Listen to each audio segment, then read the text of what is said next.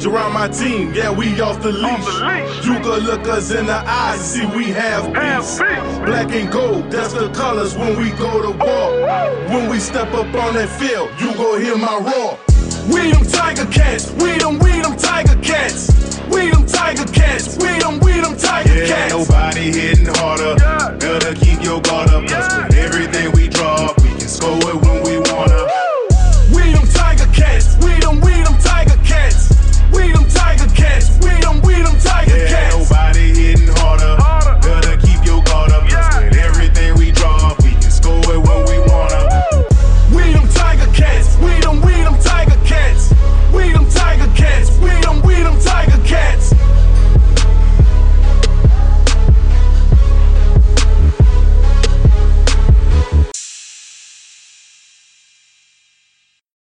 Welcome to Podski Movie. I'm Josh Smith.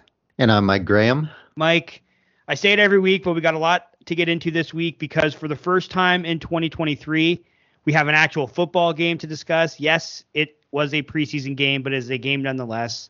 But before we get into the Ticats' victory over the Argos last Saturday, you had a bit of an eye-opening interaction with an employee from TSN in regards to one of your most consistent gripes with their CFL broadcast. What exactly happened over the weekend with you? Well, I was at work. I believe it was a Saturday, and I was a little bit bored, and I was thinking about the timeouts on the screen during a TSN broadcast because the other night I noticed that the CEBL broadcasted the game on TSN, and they had the timeouts on the screen for each team. And I thought, damn, it took them less than a year. Like, this is one of their first broadcast games on TSN. I'm not sure if the league itself did the production or TSN did the production. The point doesn't really matter. But I was just wondering why the CFL doesn't have the same thing.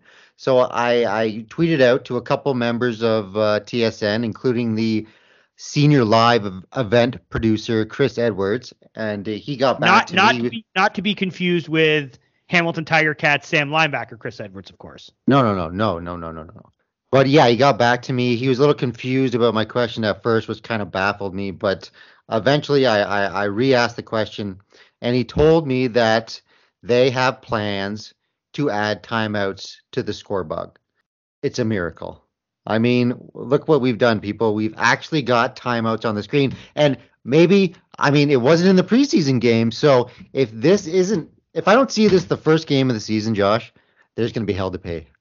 Because this isn't some major production that they have to go through to add these things to the screen. It's just a couple of lines, a couple of dots at the bottom of the screen. It's easy enough, and it should have been done a long time ago.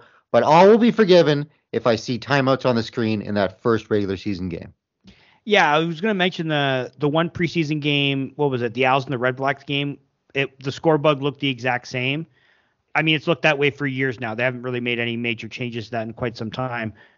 But if this is true, and I see no reason not to believe Mr. Edwards, he clearly has an inside information on what it's going to look like.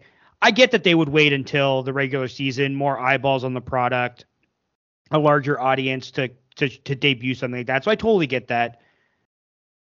But June 8th is a couple of weeks. It's less than 2 weeks now until the opener between BC and Calgary.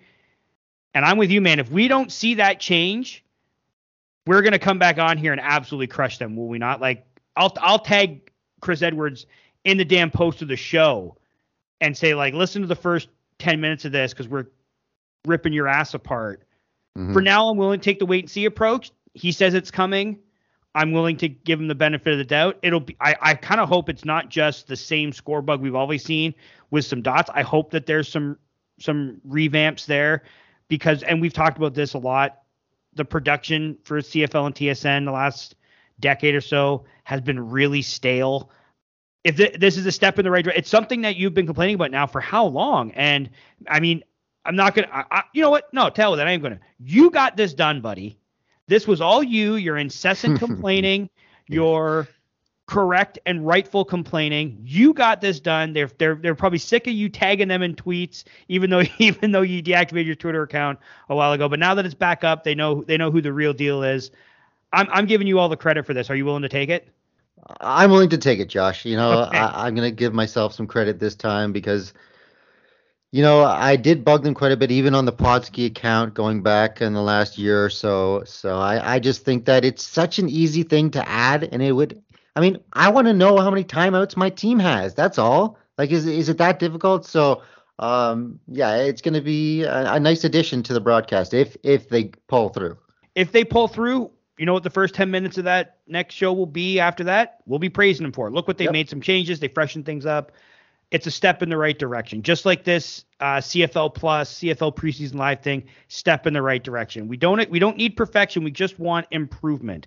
This would be a massive improvement. So in 2 weeks' time, when you and I sit down to record our first episode after the first weekend of the CFL regular season, fans got something to look forward to. Either we're going to be on here spitting piss and vinegar at TSN for not coming through, or we're going to do something we rarely do, which is give TSN credit for making some changes. So tune in 2 weeks and you'll get our honest reviews of what the new score bug looks like on the CFL and TSN broadcast. But let's move on now. Enough of what we could see. Let's talk about something we did see. And now is the time for a discussion of an actual football game, the first actual football game we got to watch in 2023. Unfortunately, due to a scheduling conflict between myself and Mike, we could not give you, the listeners, a live post-game show last week, but instead we're going to kick it old school, do a classic game review here on the show proper. So let's kick it off here. On Saturday, our Hamilton Tiger Cats defeated the Toronto Argonauts 27-22 in front of what is reported as over 20,000 fans at Tim Hortons Field on Saturday afternoon and evening. The crowd seemed really into the game from start to finish, which is not always normal for a preseason contest. But before we kind of get into the nitty gritty of Saturday afternoon, Mike, if you would be so kind, could you have your phone handy? I do. May I ask you to open your phone, and would you share with the audience a text message that I sent to you early on in the second quarter? That this is not a bit. This is a 100% real message that I sent Mike. Do you remember what I sent you? It's 18 minutes into the preseason, and I feel comfortable saying we're going 20-0 this year. And what was your response? I replied, no doubt in my mind. No doubt in my mind. I mean, how could you not think that the way that the team performed early on with the starters out there, right? Absolutely. The way I look at it, it's a wrap. Let's get the banner made. Yep. Let's plan the parade because the title is coming back where it belongs. All jokes aside, though, it was a pretty good performance from the team. Sent the crowd home happy. I think one of the reasons the crowd went home jubilant, and probably part of the reason why they were so amped up at the beginning of the game, was to see the Hamilton Tiger Cats debut of Bo Levi Mitchell. Bo played in only 2 series on Saturday, but he completed 3 of 6 pass attempts for 63 yards and an absolute beauty of a touchdown pass to Richie Sindani. It was a brief but memorable debut in black and gold for Bo. You got to see what he did. I know you didn't watch all the game, but you were able to watch some of it. What did you make of Bo's performance in the limited time that he was on the field on Saturday? The stat sheet says 3 and 6 for Bo, but it should have been at least 4 and 6 because that first pass of the game for him, he went downfield. Maybe it wasn't a perfect pass, but it was definitely catchable for McGriff.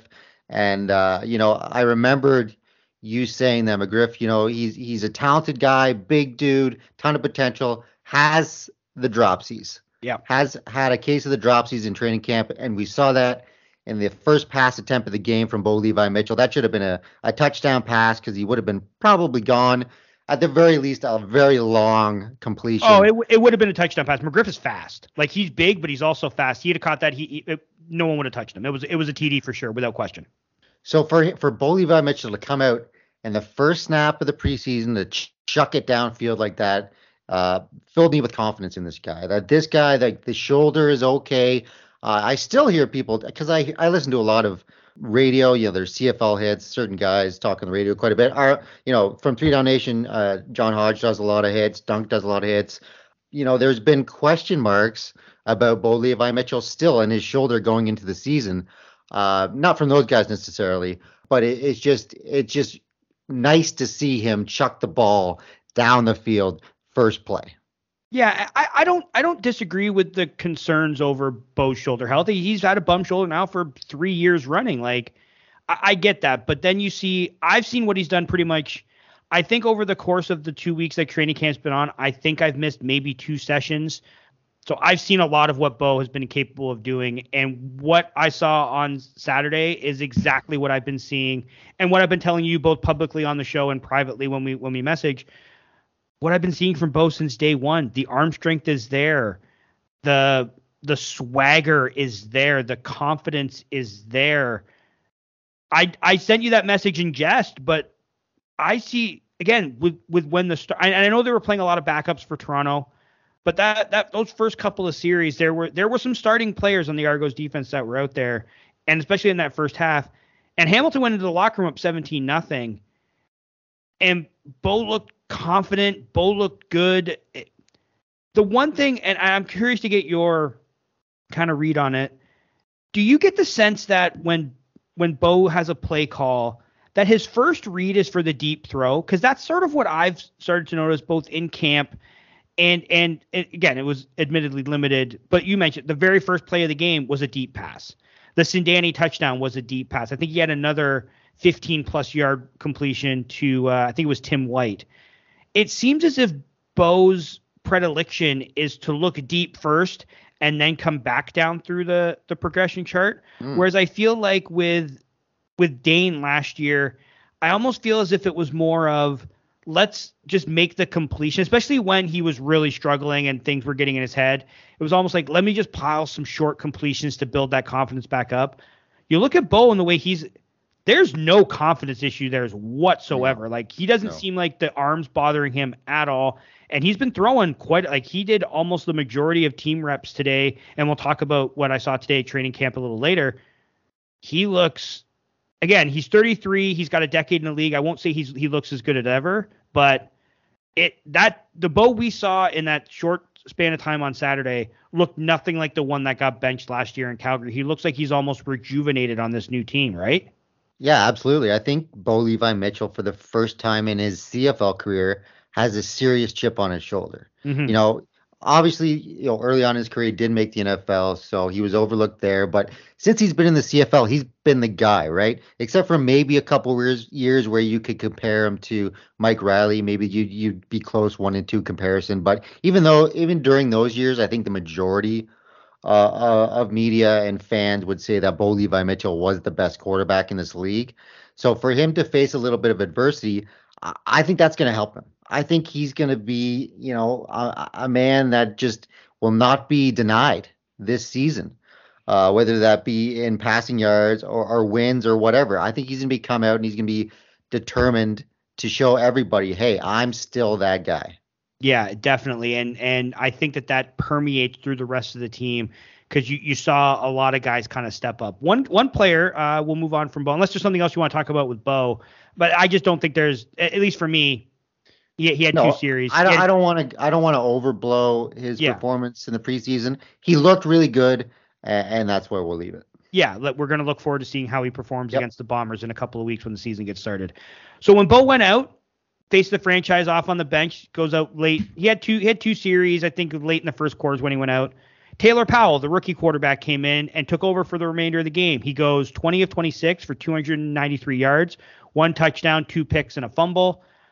For a kid playing in his first pro game, I thought he showed some promise. What did you make of Powell's performance? Obviously, the 2 interceptions you don't like to see and the fumble, but you're exactly right. For a young kid to come in, 20 of 26, that's pretty good. Almost 300 yards through the air. That's a pretty good performance for a young kid in his first preseason game, I'd say. Yeah, I'd absolutely agree. Fumbles happen, but I mean, we get PTSD with fumbles after what happened with Dane early last season. One interception, I think it was the first pick. He goes for a deep pass to Justin McGriff, who's a 6'6" wide receiver, throws it deep on a 50-50 ball, underthrows it a little bit. DB picks it off. Okay. The only questionable throw for me that he had was the one on the second interception where he's scrambling. It's a broken play, so I get he's trying to make a play, but he clearly underthrew it. As soon as I saw it leave his hands and I saw where he was throwing it, and I knew the Argo defender was going to make a break on it and intercept it. That's probably the only one out of his mistakes that I would take back. But otherwise, I thought for a guy who was, like I said, playing in his first professional game, I think he showed more as a passer than we saw from last year's number 3, Jamie Newman, who's unfortunately not in camp right now, so doesn't really have a chance to compete. But we saw Jamie Newman, start the Labor Day Classic, and we know how bad the offense was in that one. Didn't score a point. The only points they scored were on defense. Well, they didn't let him throw the ball. You know what I mean? They like did. it was just like it was crazy. They run. Yeah, but you got to wonder if that was just, we know he's not capable of doing it at the pro level. And again, it's a preseason game, so you're less worried about those mistakes because at the end of the day, the points on the scoreboard don't really matter. But I saw a quarterback again, he looked like your stereotypical first-year CFL quarterback where flashes of brilliance, boneheaded plays, but I thought for the most part he played a decent game. And he was brought in late in camp, wasn't he? Yeah. Oh, yeah. He came in. Camp had already started before he got it. Like it was probably good 5-6 days. Might have even been the second weekend that he showed up. So I look. Here's the thing: if he played decent in this one. If he plays any meaningful snaps for the team this year, we're screwed. You know what I mean? Like, because that means Bo and Matthew Schultz went down. They're not going to win anything. But as a guy that you could maybe develop into something, either one of those backups like Calgary used to do that they'll trade somewhere else, you know what I mean, or something like that.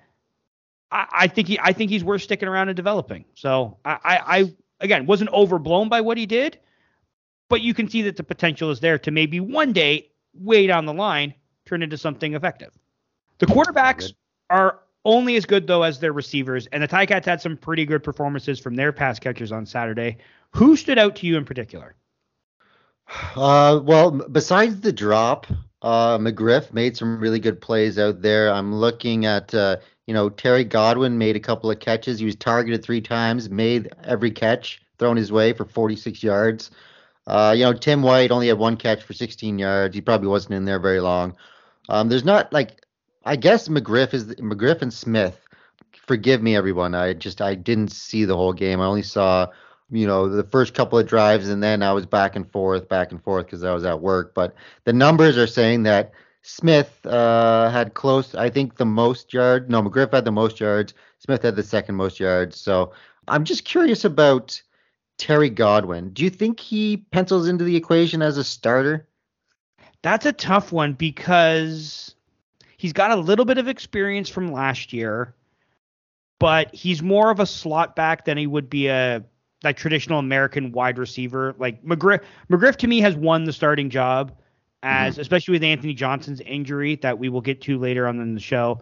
I think McGriff has won the starting job as the team's boundary receiver.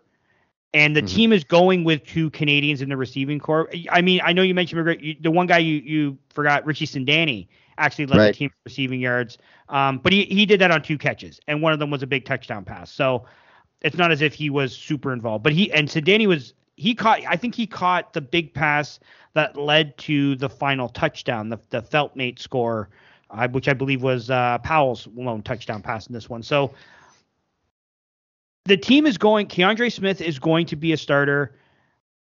Even though Sindani is going to be suspended for the first 2 games, I'm getting the inclination that once he comes back, he's going to be in the starting lineup.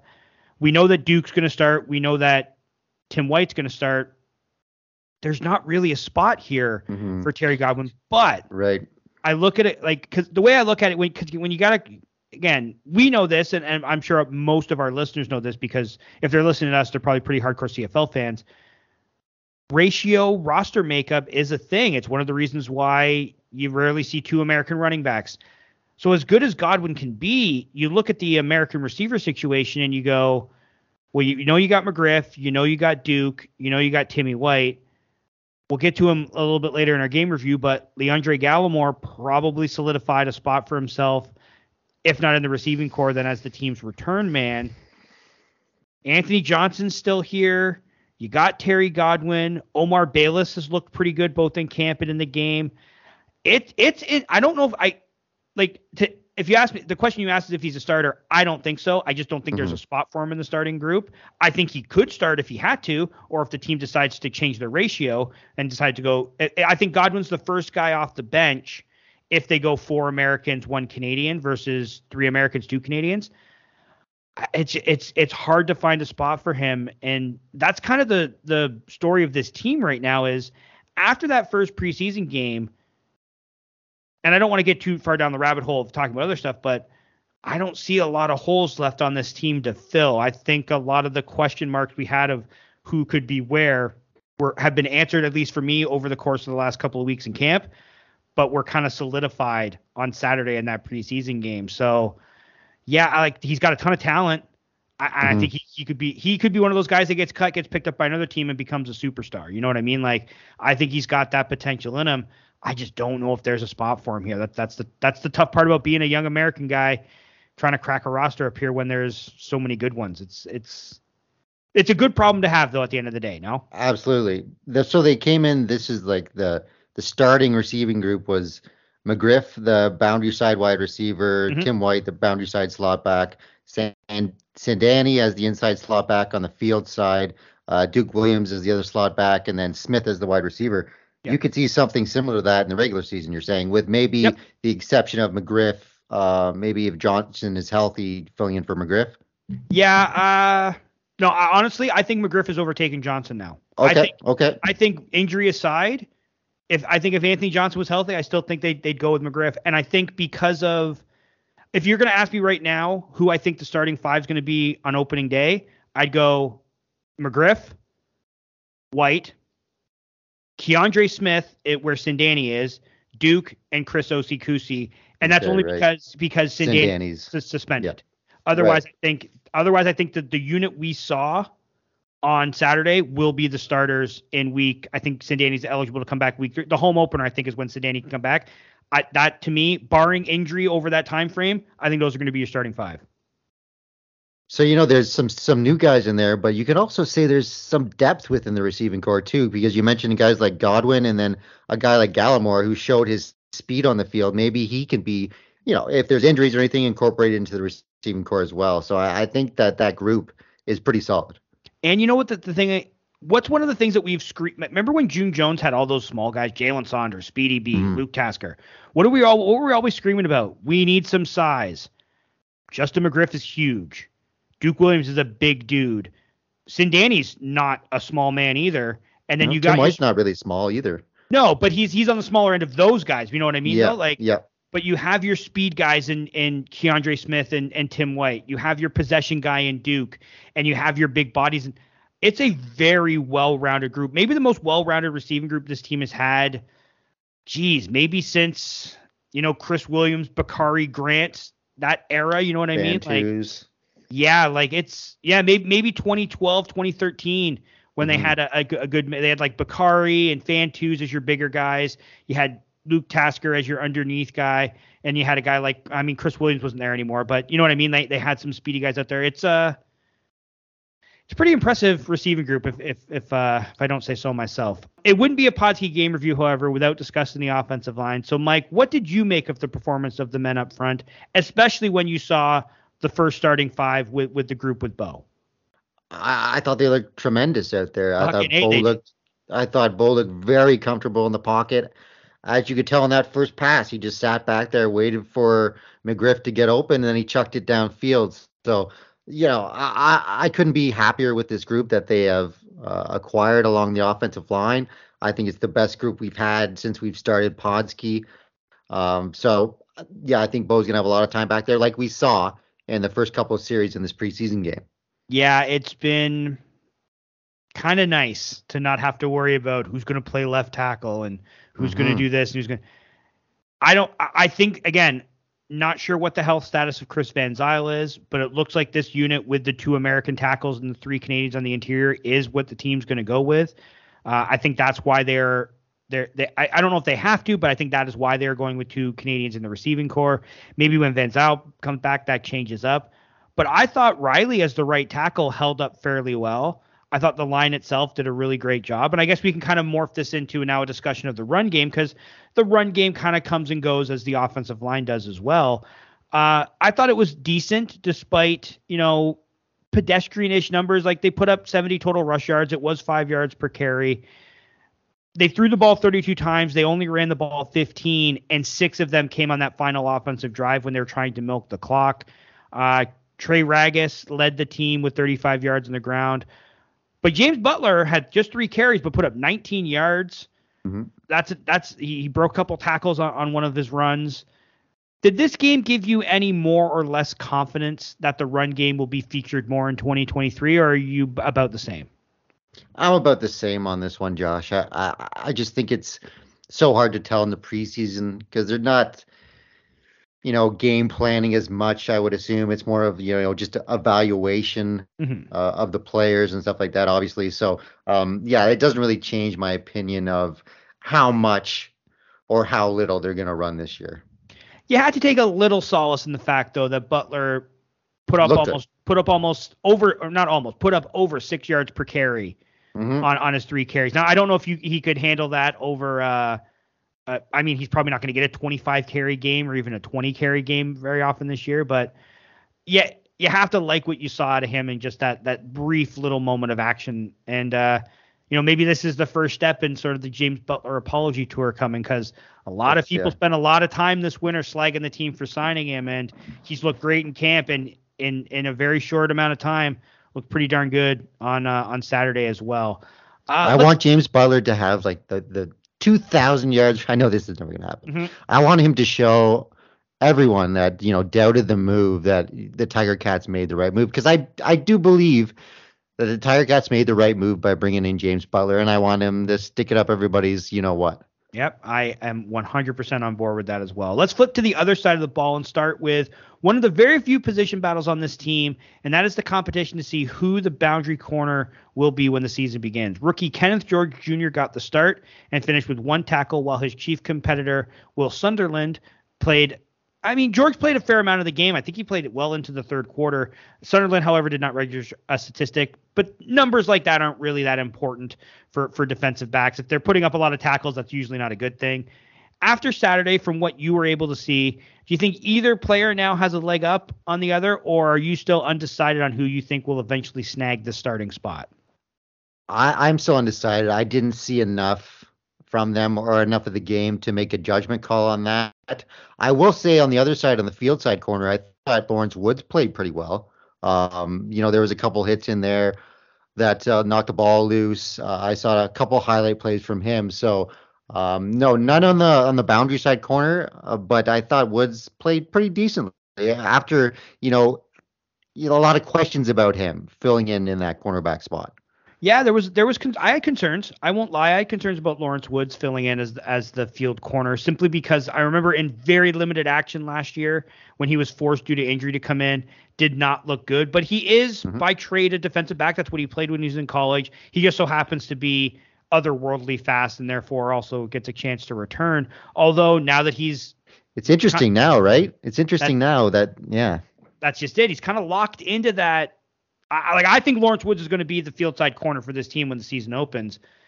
And because of what we saw on special teams, maybe he doesn't have to do the dual role this year like Frankie Williams did when he was a special teams player of the year. But I think that might be – you always have Woods in your back pocket, sort of the Speedy B effect on offense, right? Like once Brandon Banks took over as like the guy in the receiving core, he was used less and less on special teams. But every now and then, we need a big return. Let's send 16 back there. It could be the same sort of thing where maybe the return game's not doing much, and Ryan Bold and co. kind of look over at Woods and goes, 8, go get out there and make a play.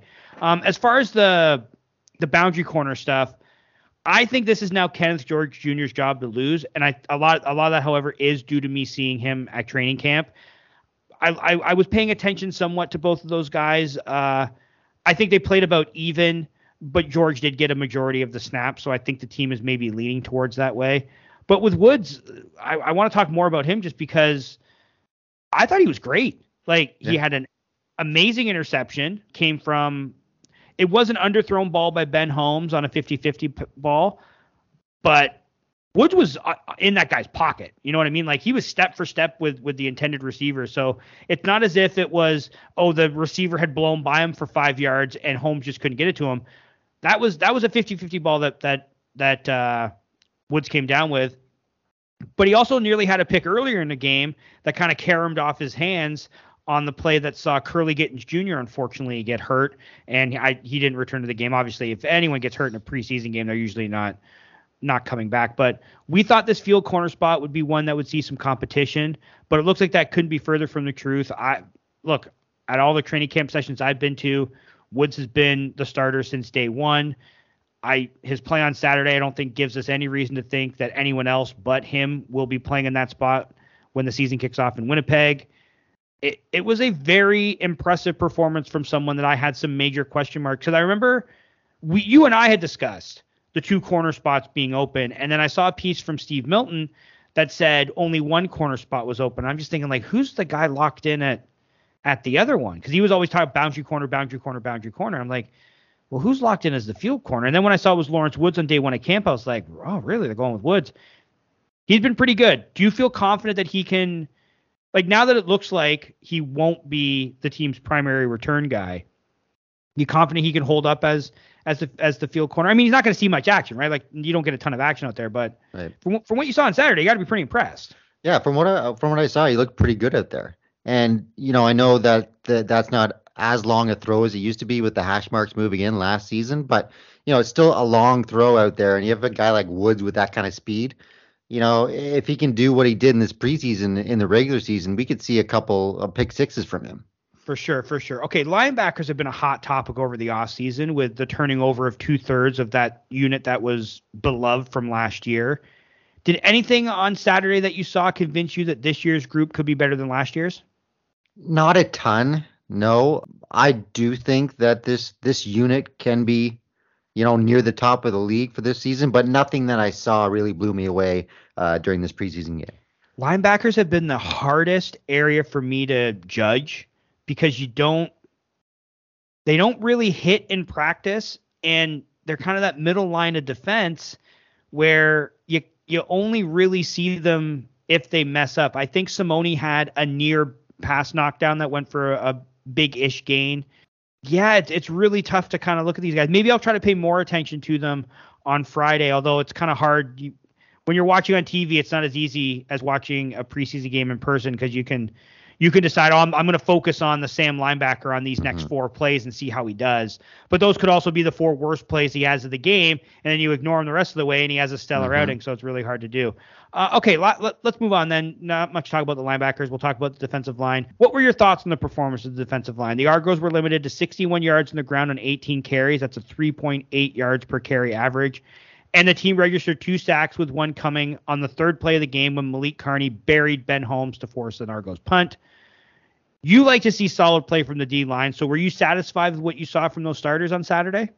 Yeah, I was satisfied. I mean, I'm not expecting them to put up, ungodly numbers, but I think, the run game is going to be stuffed again by the Hamilton Tiger Cats this year. I think that, that's been a trait of this defense for a couple years now. For a couple, throughout their history, basically, they've had a hard-nosed defense that's tough to run the ball against, and I think that's going to continue this season.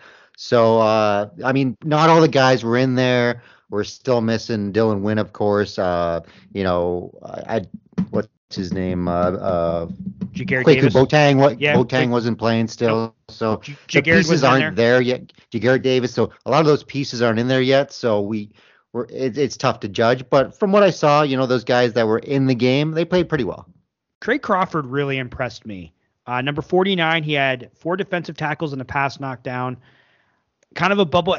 I was talking to some people today at camp, and I mentioned Crawford, and I said that he's kind of the next in that lineage of your Lorenzo Maldens, your Malik Carneys, like that unknown American rush end who then gets an opportunity and kind of makes the most of it and solidifies himself. That's what I kind of got out of Trey Crawford. So he's a guy that I'm going to be focusing on Friday, seeing if he can build on this great performance. And if he ends up making the team and this team has that many solid defensive linemen, that's nothing but good things, no? Well, absolutely. The more depth, the better. I feel like the defensive line and the offensive line this year just is stacked with depth. Yeah, it certainly feels that way, which is a far cry from what we've seen over the years with this team. So it's a nice change of pace for sure. All right, let's move on to special teams. One of the major breakout players from Saturday was receiver return man Leandre Gallimore. Fans are starting to call him Speedy G, but I don't know, Mike. Where do you stand on the nickname Speedy G? I don't think I like it. It's too similar to Steve. I get it's kind of creative, but yeah, it's too similar to Speedy B for me. Yeah, same here. I'm just I think we can find a better nickname for the guy. But anyway, he took the third Argos punt of the game, 84 yards to the house on a fantastically executed punt return. He also contributed offensively, catching all three of the passes thrown his way for 22 yards. I said in my post-game column for 3 Down Nation that I thought Gallimore could have played himself into a roster spot with what he did on Saturday. What were your first impressions of the diminutive speedster when you saw him play on Saturday? My thoughts were we got another gunner at the return position. I mean, we've been cranking him out for years now, and also one of my thoughts were, hey, Jeff Reinbold's back, and one of the first returns is a touchdown. So Jeff's back where he belongs, and looks like we found another speedy guy to return the ball. And we mentioned it earlier.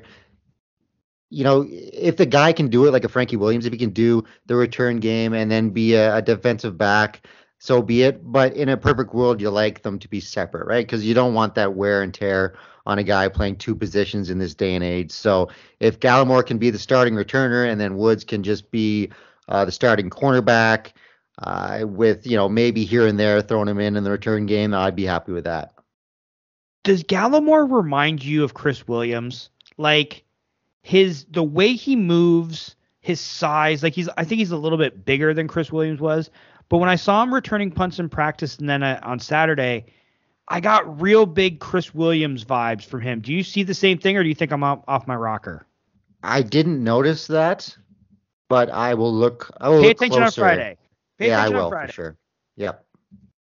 So, do you think that? Do you agree with me? Do you think he's played himself onto the roster? Do you think he's going to be? Do you think he's going to start the season as a return man? Do you think? Because last year in the final preseason game, also against the Argos, interestingly enough, that's when I think Lawrence Woods made the team because he had the big return touchdown, and then he became the primary guy. Do you think in just one preseason game that Gallimore has done enough to earn himself a roster spot and become this team's primary return guy this year?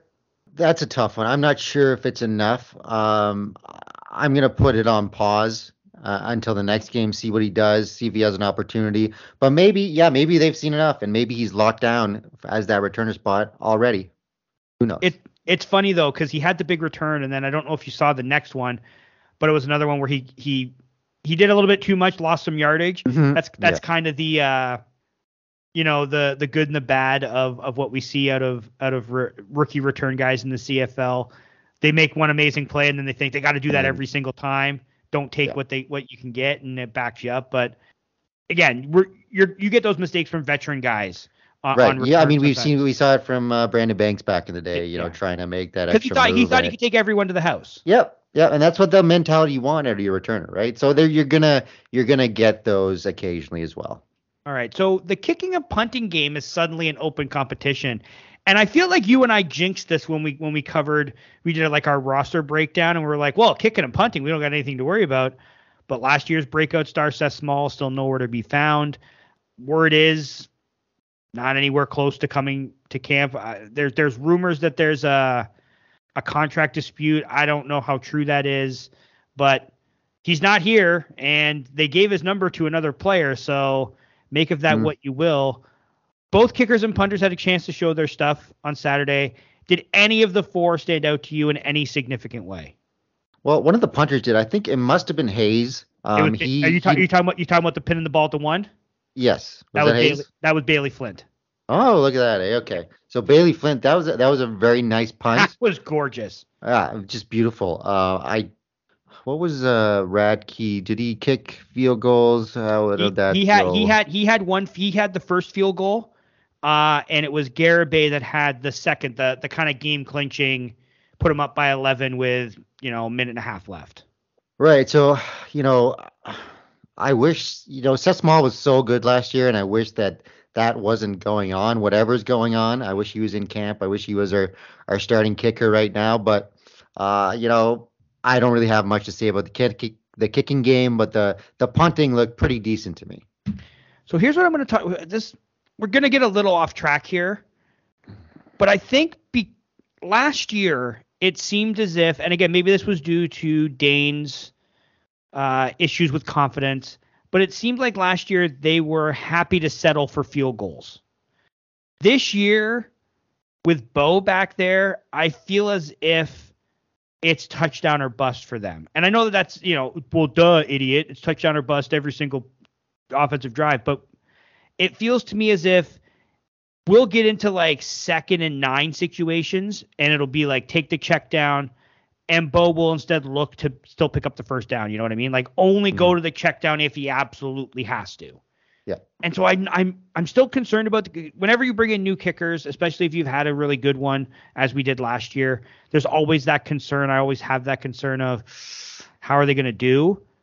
But I think I'm less concerned with the kicking game simply because I don't think this team is going to be settling for field goals, and I don't think they're going to be kicking many long ones this year. Like I think it's going to be a very open, high-paced, high-scoring offense. But yeah, I would still like if Seth Small returns, like if he's a kicker, does he really need training camp? If we're being completely honest, like if you ever go to a football practice, the kickers pretty much just stand on the sideline and pretend to kick. Like they don't do a whole heck of a lot. So the one punt that went out the one, I thought the two punters were about equal, but the Flint kicking the one out at the one, to me that's. Again, he was there. I think he was the 2nd overall pick in the global draft a couple of years ago, so I think they're really high on him.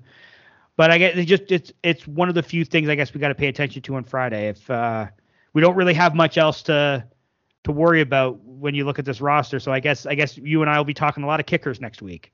Yeah, it's unfortunate that Seth isn't there, but once again we have to be worried about the kicking situation going into the season. But like you said, hopefully.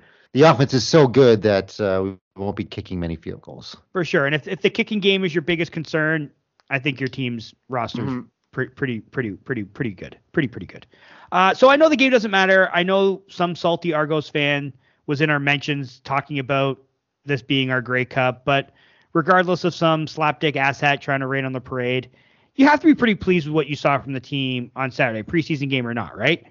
Yeah, absolutely. Especially that first half going into halftime being up 17-0, and just the way that Bo Levi Mitchell performed out there and the offensive line and the offense as a whole. I'm pretty pleased with this performance. All right, so we're going to move on now to talk about some Ticats news and notes from the past week. Training camp continued on Monday as the team has 3 full practices remaining and 1 walkthrough before they break camp and have to make some roster cuts following their final preseason game against the Montreal Alouettes on Friday. My main focus on Monday was kind of looking and seeing what the status was of some of the team's injured players. Last Thursday, we broke the news on Twitter that receiver Anthony Johnson was carted off the field after suffering a lower body injury late in that day's session. He was back today, which was a good sign, but not in uniform or taking part in any drills. But given that it looked, when you see a player carried off the field by an offensive lineman like Bride, like carrying, the stereotypical carrying the bride over the threshold, the way you carry, the way that looks, that's how he was being carried off the field. Then he was on the cart. The look on his face was like, oh, this is season-ending knee injury bad. To see him back today, he was just wearing simply a sleeve, like a leg sleeve on his leg. Didn't look to be limping. It just looks as if there's definitely an injury there, something to his right leg, but it doesn't look that it's serious. That's a really good sign. Now, we discussed that I think he's already kind of ceded his once thought starting position, but the fact that he'll maybe later in the year be able to compete again to get back into the lineup and that it's not a devastating injury is a very good sign, right? Yeah, absolutely. You never want to see anyone get injured, and I think we've been, knock on wood, pretty good with, the not a ton of injuries in this training camp so far for the Hamilton Tiger Cats. And it's great news to hear that he was back at practice because, like you said, it didn't look good at training camp this past week. No. So global defensive lineman Chris Malumba and American linebacker Vosan Joseph, both of whom left Saturday's game due to injury, were also non-participants in camp on Monday, as was the regular cast of missing players such as Chris Van Zyl, Kwaku Boateng, and Jagarrett Davis. Van Zyl's still on the veteran injured list or whatever, so I don't even know if it's an injury or if it's just he doesn't want to participate in training camp, which as a guy that's, either is or almost 40. I totally understand. Boateng, of course, is coming off the torn Achilles from last year, so that makes sense. Davis participated in one day of camp, and he's been a non-participant since. I think that might be a little bit of a worry. But what about you? Any of these injuries concern you as we creep closer and closer to the start of the regular season, or are you so confident in this team's depth that even if these guys are big name guys, them missing time doesn't really worry you any? I'm not really worried about these guys. I think that they're just vets. That's my presumption, that they're just, kind of skipping training camp. And like you said, I don't blame them. Like, I'm close to 40 and I wouldn't want to be out there getting banged around during training camp either. So if they're saving themselves for the season, I'm all for it. I think they'll be okay along the offensive line without Van Zyl. Like you said, Riley's been doing a great job there. Saxlet, I don't know what's going on with him either. So that's another guy that's a depth for the offensive line. So I'm not really over concerned with Davis on the D line or Van Zyl along the offensive line. All right. So as far as other stuff I saw on Monday, just a quick rundown. Bo had an absolutely it was quite literally the perfect pass to Chris Osikusi, who himself has quietly had a really good camp and doesn't get talked about enough. It went for a long touchdown during 12-on-12 drills. There was maybe a dozen or so people, and a lot of it elicited a loud cheer from the fans in attendance. It was a heck of a throw. Matthew Schultz, who probably had his best day of camp on Monday, also had a beautiful touchdown pass of his own to Terry Godwin. Schultz's last week was better than the first. I thought in the first week he was terrible. The second week it was a little bit better. Today it was even better than that. So he started to ramp up, which is nice to see because there's the possibility he's going to have to see some time given Bo's, spotty recent injury history. Hopefully Bo doesn't get hurt, but it looks like Schultz is kind of ramping up into being that quarterback that we saw last year. Other than that, though, man, because of the game, it's really I feel like the training camp updates are not as interesting because now you get to see what the guys look like. It's just nice to kind of see some stuff carry over. And the big thing that I've noticed, and it was definitely there today, but it's kind of been there the entire time that I haven't really mentioned, is sort of and this is going to sound weird, but the vibe around camp and around this team feels different this year. I can't really put my finger on it. Maybe it's just the Bo's there and he's the leader and they're taking on his personality versus what they had previously. Because Bo is we always thought Bo was a jerk because he's brash, he's confident, and borderline arrogant. But that also can permeate to the rest of the team. You know what I mean? Whereas with Dane and with Mazzoli, they're much more laid back. Mazzoli in particular, but even and Dane was going through his mental health struggles last year. But this year's camp, it feels more upbeat, more vibrant, more confident than I've seen in a few years now. I'm just curious, with what you saw on Saturday, did that do you feel like that translating it? Did you get the same sort of vibe watching on TV that's there's a different sort of, for lack of a better word, swagger with this team this year? I think so, and I think that's a big part of what Bo brings to the team. And like you said, I was never a big fan of his, but I think I was equating it to if I had to work with Bo Levi Mitchell in the real world, in my job, some arrogant guy coming in thinking he knows everything, but it's different in pro sports, right? You want a guy that can come in and he takes over. He is the leader of the offense and no one questions it, right? So this is what the Tiger Cats might have been missing. That kick in the ass, I'm in charge. You better do things right or you're going to hear about it. And that's not to take anything away from Dane, but that's just not how Dane operates, right? So maybe Bo coming in there and being more assertive is what this team needs. And it wasn't how Mazzoli operated, and I'm not entirely sure it's how Zach operated, especially because he was really early in his starter's tenure. You know what I mean? The last quarterback that really might have been take the bull by the horns type of guy was Hank. And that's the last quarterback we got from Calgary. And I mean, Hank's first year in Hamilton was statistically impressive. And then his second year gets him to the Grey Cup. I mean, if it's a repeat of that, I hope this year's not just statistically impressive from Bo, but it's also wins on the field to go along with that. I mean, Bo's never really been a big stats guy. He's been more about winning a ton of football games. Yeah. So if he brings that with him to Hamilton, it just feels as if this team, I don't know. I just watch these guys and we talked about Bo a lot and because and I think this is the case is that because I've had this conversation with other people about Simone. We love Ticats fans love Simone Lawrence. If Simone Lawrence played for another team, he'd be public enemy number 1 in Hamilton. And so I understand why other fan base dislike him. But now that I've seen Bo here, I see him interacting with fans who ask for autographs. I see him interacting with fans who ask for pictures. Like I see him on the sidelines at camp after a mistake is made. And you know when you used to be like, oh, he'd throw his hands up, look like he was blaming his receivers. Now I'm seeing and that's the stuff they would show on TV. And I was 100% on board with you. It's like he's showing up as guys. It was the whole thing. Oh, it's not my fault. He screwed up. But then they come back to the sidelines, and because like you can hear them talking because I'm 3, 4, 5, 6 rows away, it's like this is what I saw, and the receiver goes, well, this is what I saw, and he's like, okay, so now I can get in your head and wonder why you did that thing, and it's a lot more teaching. Right, and do you think maybe he's been humbled a little bit as well? That might be it as well.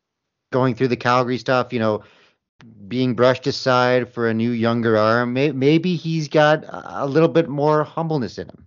Oh, that chip on his shoulder. I don't even think that's a word, but no, but he's more humble. He's more humble. Sure. But that chip on your shoulder you talked about, it's there. I can see that it's there. But he also, maybe he's in a different environment. Orlando Steinhauer is much more of a people person than John Huffnagel and Dave Dickinson are. So he's dealing with a different coaching staff.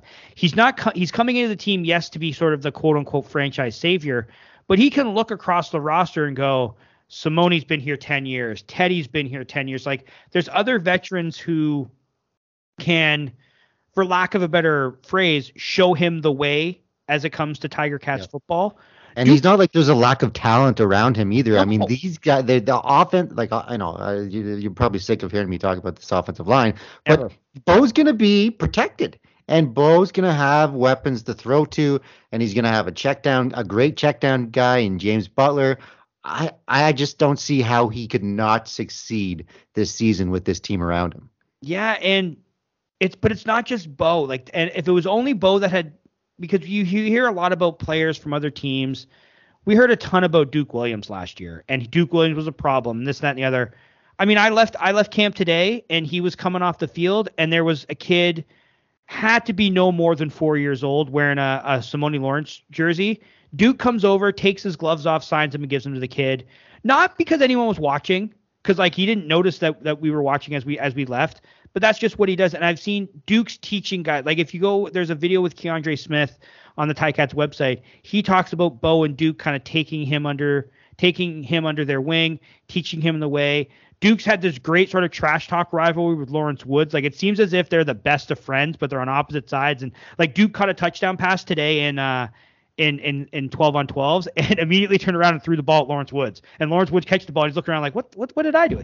And Woods wasn't in coverage. Like Duke's, it's been all that negative stuff we heard about some of these guys from other places does not seem to be here. Now, the caveat to that is they haven't gone on a 3-game losing streak yet. Let's see what practice looks like, or let's see what the vibes are around this team when the start of the season happens and they're heading into Labor Day and they're 5-4 and they've lost 2 of their last 3, or they've lost 4. You know what I mean? Like maybe things will be different then. But as of right now, from what I've seen these guys, when people aren't looking, that kind of ratchets up this idea that the vibes around this team this season are much different than I've seen in the last couple of years. Now, I heard that has Duke Williams slimmed down a little bit? Duke's a little. The big guy that slimmed down is Teddy. Teddy is like Teddy has, and I think we talked about it on the live show.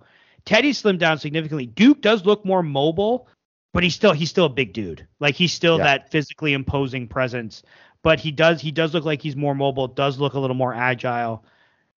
And I think just because Teddy's transformed his body so much, like I think that's been more noticeable than maybe what Duke did. And because I've seen Teddy here now for how many years. So I'm used to I know what his body normally, Teddy. yeah. Like I know what his body looks like more so than I do what Duke's may have looked like in the past. But I don't know. Duke is still definitely a physically imposing guy. The other piece of news that we did not get to cover last week because we did the live show and then this happened after that is the return of Alex Fontana, who joined the team last Monday after being cut earlier in the month. The Ticats are dealing with some injuries to their Canadian offensive linemen, most notably Chris Van Zyl, who we already talked about, who has yet to suit up for camp, and Kyle Saxlid, who was out with an ailment until late last week. But I think he played in the game on Saturday. I didn't look. I should have. He was listed on the roster, so perhaps he played. But he was back kind of in full participant mode today at camp, either way, whether he played on Saturday or not. But they opted to bring back a player familiar with the schemes, who I guess wouldn't take much time to get up to speed. What were your thoughts? Because I think I texted you that Fontana was, and what were kind of your initial thoughts when I sent you the message that they brought back a guy that they had cut less than 2 weeks ago at that time? Surprised just because of that reason, right? I mean, he was released very recently. Something, I guess, changed in their minds to bring him back, but I'm all for it. I mean, the more depth, the better. I mean, he's a guy that was a high draft pick first round pick, I think. First round pick. So, he was out of football for a couple years. Didn't perform that well when he was starting for the Tiger Cats last season. But, maybe it just took him to take some time to get back into pro football. I think he was out for about 2, maybe even 3 years. So I like him as a backup center. Obviously, Beard's going to be the guy, but to have him in the backup position is a good thing. That's just it. As perhaps the 6th or 7th offensive lineman, I don't think it's all that bad. So it was interesting when I showed up at McMaster that day and sat down and I was like, Fontana. Well, they didn't announce this yet. And then immediately, like 30 seconds later, I get the alert that, the Ticats have made some roster moves. But yeah, it was, I can't tell you how he's looked because I haven't paid that much attention to him. Like, I do wonder if maybe he's brought in as one of these depth guys because he's familiar with the system, like I said. And then perhaps he's one of the guys that gets cut in the last round of cuts. We'll have to wait and see. That's not coming now for probably, I think they have to do it by Sunday night at midnight. Maybe it's Saturday. I can't exactly remember, but it's interesting nonetheless. They bring a guy back that has some familiarity. I guess that's just it makes more sense than bringing in some new, like finding another Canadian, bringing someone who knows nothing. It's not going to take Fontana much to get up to speed. So I guess it makes sense for me as well. All right, we're like an hour into this and we've only discussed Ticat stuff, which I'm sure most of our listeners are not unhappy about. We've done the game. We've done training camp. Let's just jump into the game. We're going to play a game of fill in the blank. You ready to play, M-Bone? Yep, let's do it. All right. So the first veteran casualties of camp occurred over the last couple of weeks as linebacker defensive back Patrick Levels and sackmaster Sean Lemon were both let go by the Ottawa Redblacks and BC Lions, respectively. Neither player has found a new home as of yet, but I can't imagine either of their careers are over. So, Mike, between Levels and Lemon, the player who will find a new home first will be blank. I'm going to go with Patrick Levels. Sean Lemon was a finalist for Defensive Player of the Year last year in the West Division. I think he was up. He was a nominee. No, he was. He was the West nominee for Defensive Player of the Year. There we go. I shouldn't doubt myself. But it's just funny how he bounces around so much. I'm not sure exactly why. Is it because he's just a one-dimensional pass rusher? I have no clue, to be honest with you. But for that reason alone, I just think he's played for so many teams that who's really left and who has an opening and that defensive end spot. So I'm gonna go with Patrick Levels, and I believe Patrick Levels is a bit younger than Sean Lemon as well. Yeah, see, I'm gonna go with Lemon simply because of the position he plays. Yes, he's 35. Yeah, you're absolutely right. He's bounced around to it's over a dozen teams now over his career, both NFL and CFL. Levels has been on the market a lot longer. He was like a day 3 cut by the Redblacks, whereas Lemon was cut a few days after that. I just think that you can never have two. Like, look at the Ticats roster, for instance. Now, I don't think he's coming to the Ticats, so I think we can nip that in the bud. They do not need another veteran pass rusher. I mean, I think they have too many as it is, but you can never really have too many pass rushers, right? Like, we talk about the depth this team has on the defensive line, and we salivate over it, so it'd be kind of silly to say other teams wouldn't want to have him. I don't know where he could end up, I mean, his BC and Toronto seem to be the places and Calgary, I guess, seem to be the place he keeps bouncing in between of with stops in other places as well. Maybe Winnipeg, you could put him in a rotation with With like Willie and Jeff, Jefferson. They're getting up there in age. Maybe that'd be a good idea. But yeah, I mean, it's just tough to nail down a spot he would land. yeah. I mean, I guess it's similar with levels, and I agree with you. Like him Yep. being younger also could play a factor in that. I just think the positional need, teams will always find a justification for signing another pass rusher. So that's why I think Lemon might be the guy that finds his home first. All right. It wouldn't be a CFL season if we weren't complaining about halftime shows, Mike. The Montreal Alouettes announced that Canadian rock band Our Lady Peace will be performing the halftime show for the Alouettes home opener on June 10th against the Ottawa Red Blacks. So, Mike, Our Lady Peace playing Montreal's home opener is blank. 1997. Better than 1987, though. Better than 1987. Yes, I will agree. And I saw some bickering on online about, comparing I think Saskatchewan had Kim Mitchell. announced Kim Mitchell. There you go. It's Kim Mitchell's just like married to the CFL, like the Grey Cups and all that. He seems to be always there. Our Lady Peace was a band that was popular when we were growing up, when we were teenagers. Yep. So yes, it is a younger generation than Kim Mitchell would appeal to, but it's not like Our Lady Peace is going to be getting out, young kids these days. So it's fine. Like I wouldn't complain. I'd watch Our Lady Peace play, but I don't think it's really groundbreaking stuff from the Montreal Alouettes. Yeah, for me, it's not a step, but a shuffle in the right direction. Like I said, you said it's 1997. I said, well, better than 1987. So at least they're moving up. But I'm with you. Like I saw people, the Kim Mitchell Our Lady Peace thing. It's like, okay, guys, like this is like two pots calling each other pots. Like. You're not gonna get like I don't even know. Like I don't know who's popular these days, but I don't think because we're old men, Mike. We're old men. We don't know what's popular anymore.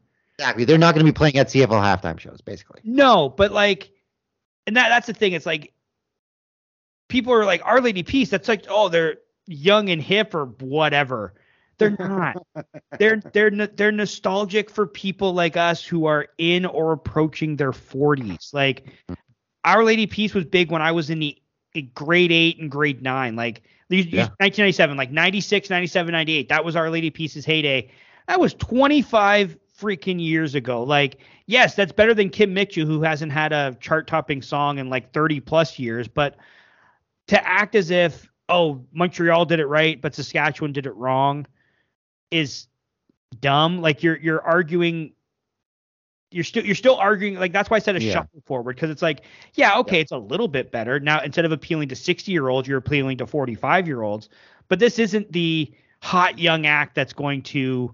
And again, I say this but while also saying no halftime show is ever going to attract. No one is going to watch a football game, and I don't know how many times it's this, because of the halftime act. Maybe you'll get some eyeballs on the end of the second quarter, beginning of the third quarter.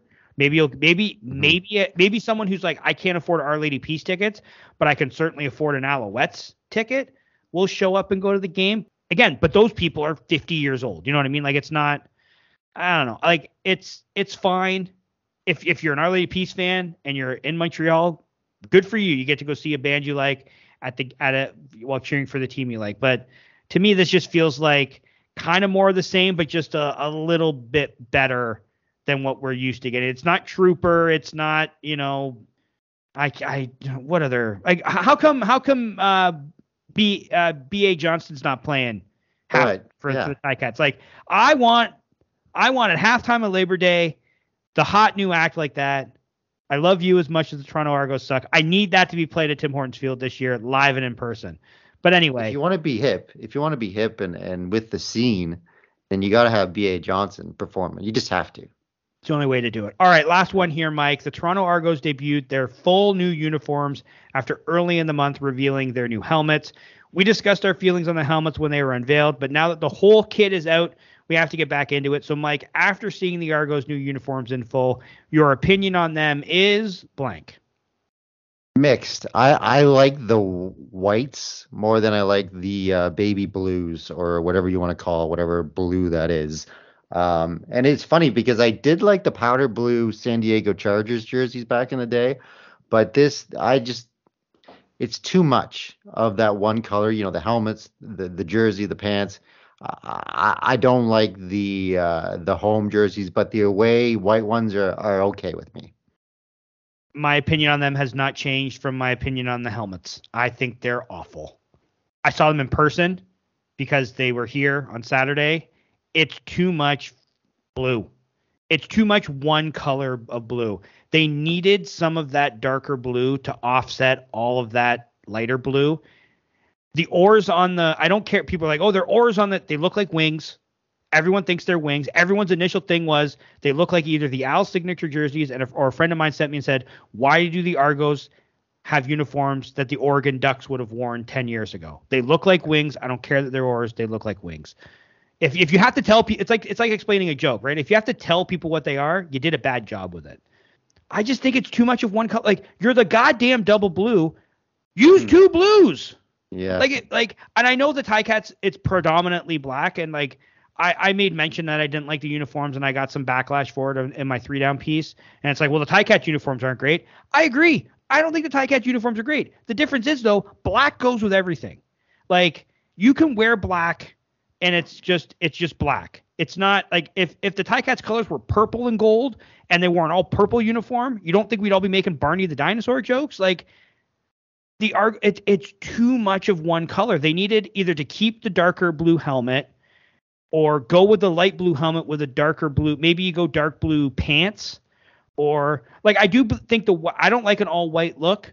I do think the all white look looks cleaner, and maybe it's more traditional than the all blue look. I just feel like, and this is not the first time I've done. Like, most of the Argo uniforms, like the ones they just had was all dark blue. Like, you're calling you go by the moniker the double blue, and yet you don't accentuate both blues. It just doesn't make any sense to me.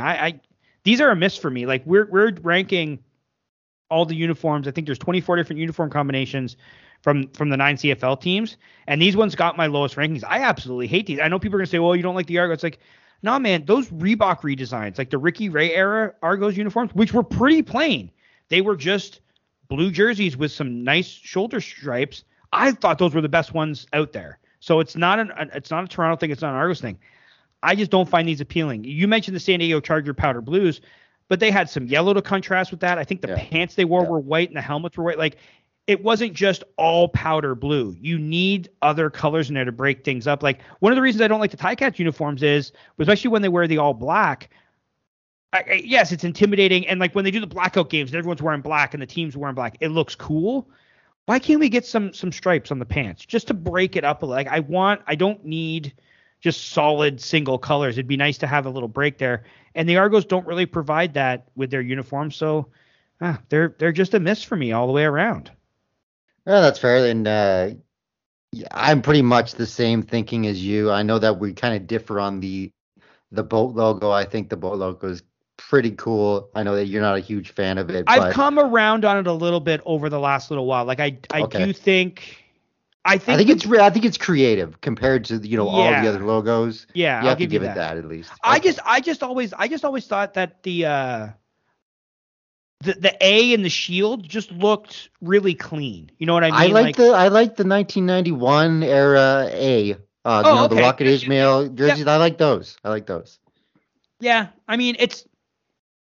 I think we did. I think it was a year ago we did it when I said it was. I think I said it was the worst logo. I'm backpedaling on that a little bit. I think as I've gotten more used to it, I think it's grown on me a little bit more. I just don't think it's a great logo, but it is very plain. But I just overall, maybe it's like a nostalgia thing for me. But yeah, I just like the look at those the uniform as a whole back in the day. Yeah, for sure.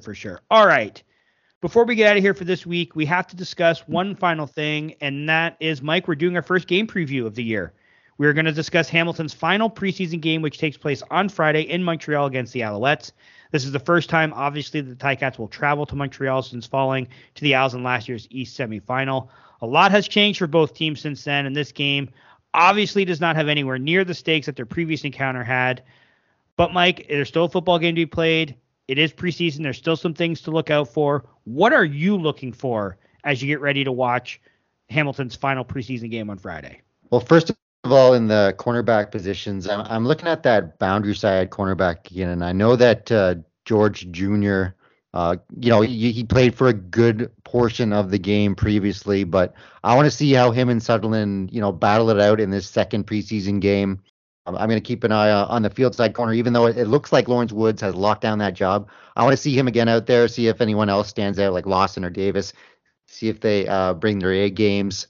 Obviously, the offensive line and Bo are a big thing again. I'm not sure how much time Bo Levi Mitchell is going to get in this second game, because I think we saw what we need to see from him in that first game. Maybe he'll just get a series or two like he did in the first preseason game. And obviously, I'm looking at how these wide receivers play out again. Like you said, McGriff had a really good game. He looks to be that starting receiver on the boundary side at that wide side position. We'll see if some of these injured guys come back, right? I want to see if the defensive line, some of these guys come back and see how they're looking. So there's lots of stuff to look at this next game, and I'm looking forward to it. Yeah, to me, I think I'm looking to have, I know this might sound silly, but to kind of have my already semi-entrenched opinions verified. Like the guys that I've watched, and again, this is the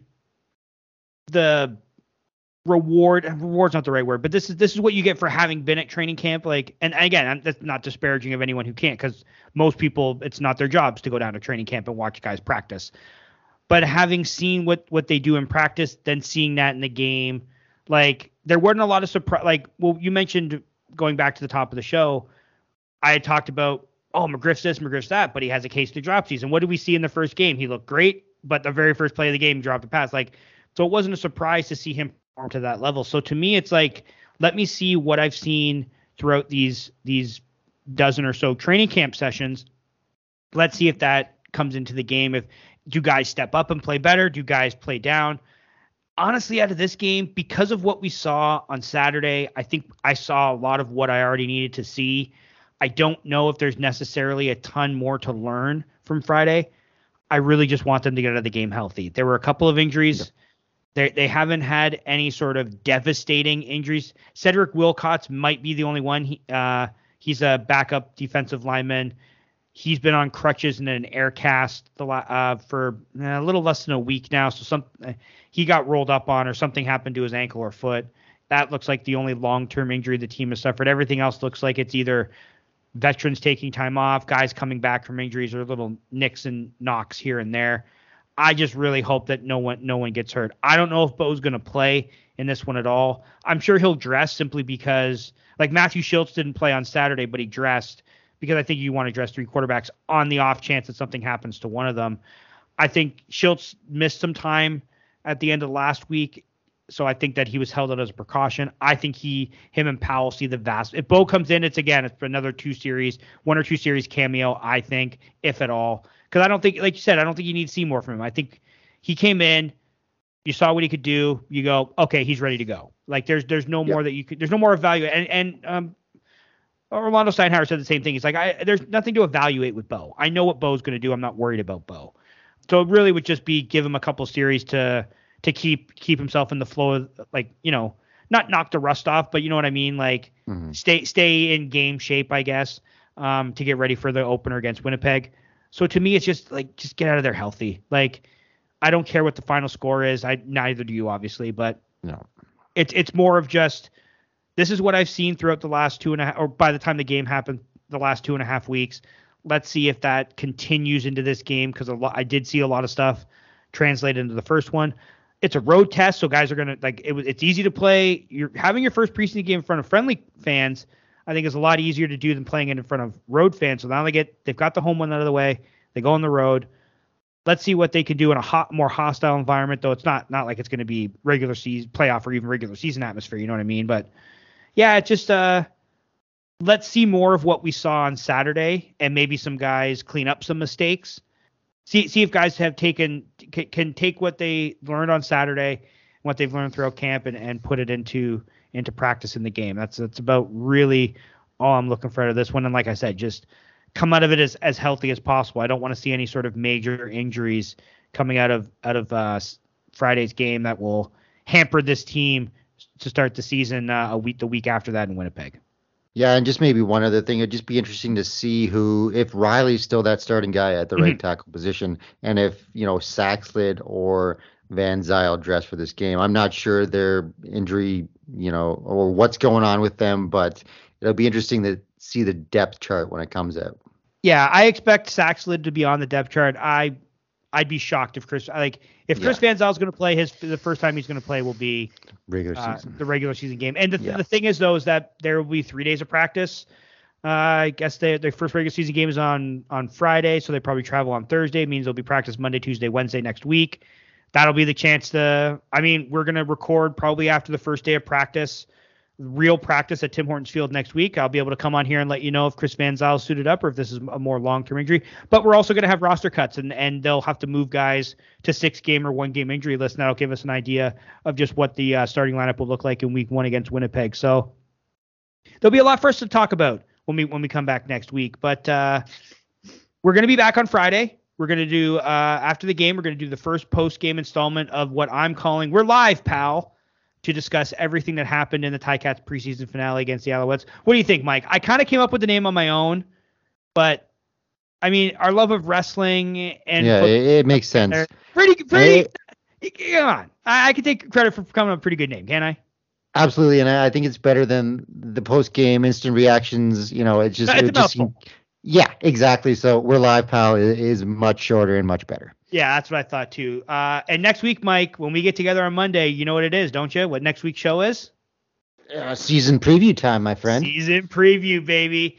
One of the best times of the year. We are both going to go on the record with all of our CFL picks for the upcoming season, including, of course, who we think will meet in the 110th Grey Cup here in Hamilton on November 19th. And, of course, who will emerge as the victor. Mike, the regular season is so close. You can take. This is the last podcast, not counting live shows, that we will do discussing non-regular season football. Are you ready? This is the time of year you love the most, is it not? Absolutely. Everything is sunshine and rainbows going into the season. I'm looking forward to doing our post-game shows live. We're gonna hang out for a bit after this is recorded and trying to figure out my audio. So hopefully we'll be ready to go, and you can hear both of us on the We're Live, Pal shows. Absolutely. I can't. Oh, man. I like the off season because the roster building stuff, but man, there's just something about the weather's turned warm. Football's here. There's just something about it that just makes me happy. And we're going to be in our house. And I guess, we saw a pretty good performance from the team on Saturday, preseason game or not. That kind of bullies, buttresses the spirits too, does it not? Yeah, and I think there's just with the big crowd that they had at the game, I think there's optimism with the signing of Bo Levi Mitchell. You heard that there was a kind of a bump in ticket sales after that signing was made. So I think in Hamilton, there's a lot of optimism going into the season, and I think it's going to be an exciting one. I think so as well. Well, that was Podski for this week. I'm Josh Smith. And I'm Mike Graham. Eat 'em raw. Eat 'em raw.